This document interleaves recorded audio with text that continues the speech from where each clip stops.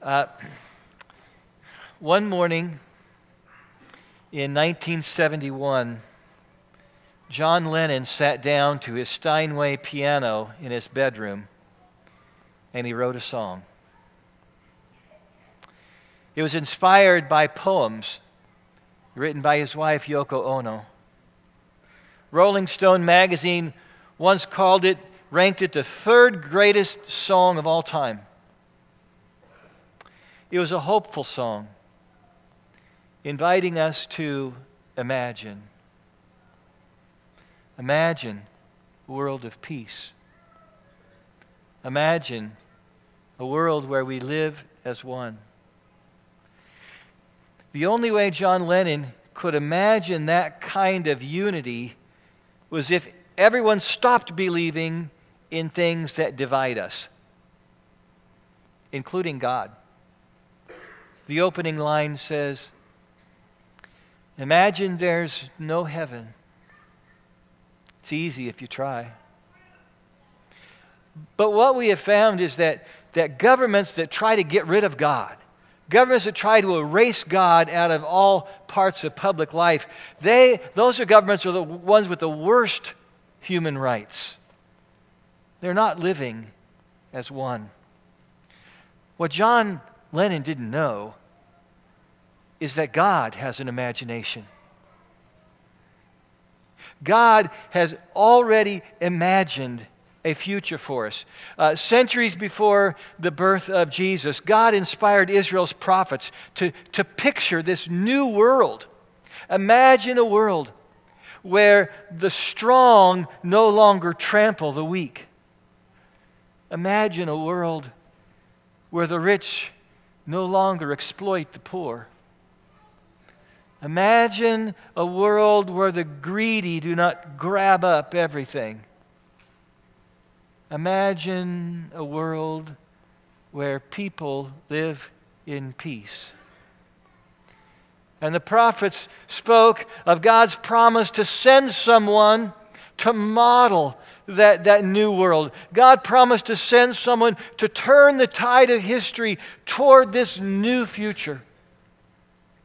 He would be the embodiment of God.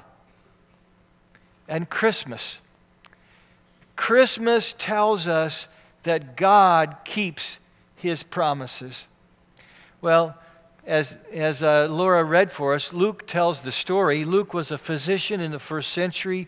He researched and interviewed eyewitnesses about the details of Jesus' life, including the time when Mary was expecting.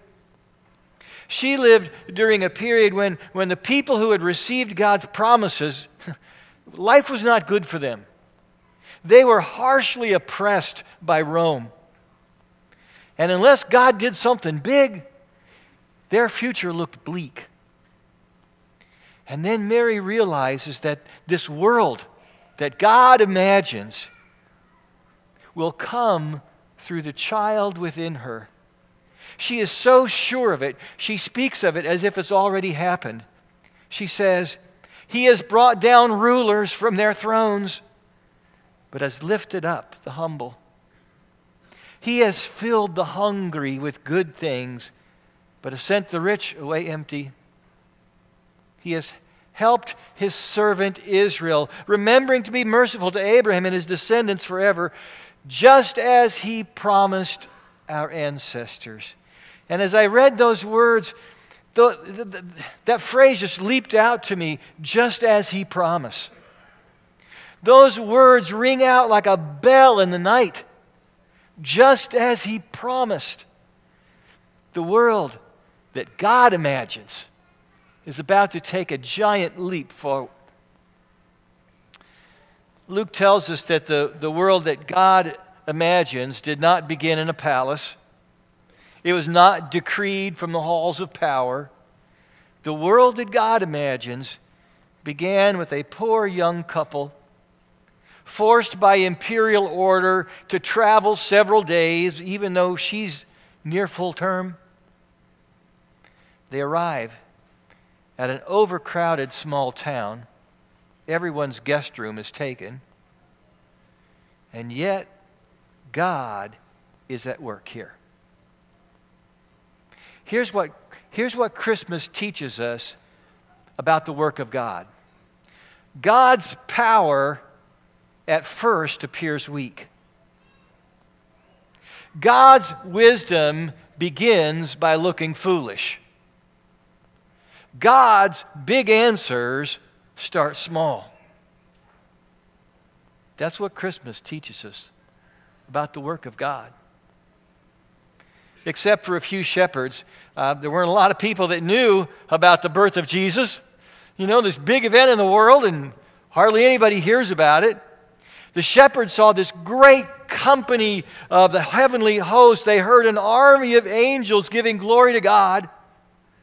And then they were told to leave that spectacular sight and go look for something very different, very simple and humble. A newborn baby, wrapped up, lying in a hay trough.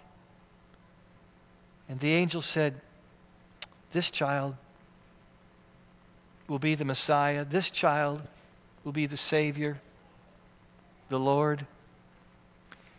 Historians often cite Jesus as the most influential person who ever lived. And this world that we live in has been forever changed because he was born. For example, in the first century Roman Empire where Jesus was born, they didn't put very much value on human life. You know, life was cheap. Roman parents routinely disposed of unwanted newborns. This was especially true if there was some perceived disability, abnormality. And it was extremely rare for a family to raise more than one daughter. Did you know that? Having more girls didn't make economic sense. But Jesus changed that, didn't he? Jesus, the one who said, let the children come to me. Bring them here. Do not hinder them. And a few centuries later, as the ways of Jesus gained greater and greater influence, Emperor Valentinian outlawed these horrendous practices against children. You know, throughout the Roman Empire, they didn't have football. They had gladiator games. Slaves, condemned criminals, prisoners of war, they were trained to fight to the death for the entertainment of the crowd, which included, notable people, senators, emperors, governors, pagan priests. Sometimes there in the arena, more than 100 gladiators would fight in a single day. And when a contestant was weak and beaten, the crowd, and predominantly it was the women in the crowd, would decide whether this life should be spared or not. Thumbs down meant to the victor, put your sword down. Thumbs up meant finish him. Again, as the influence of Jesus grew in the following centuries, Christian emperors, now believing in the sacredness of life, banned all gladiator games. Since then, Western civilization has never permitted killing as a form of entertainment. That's the influence of Jesus.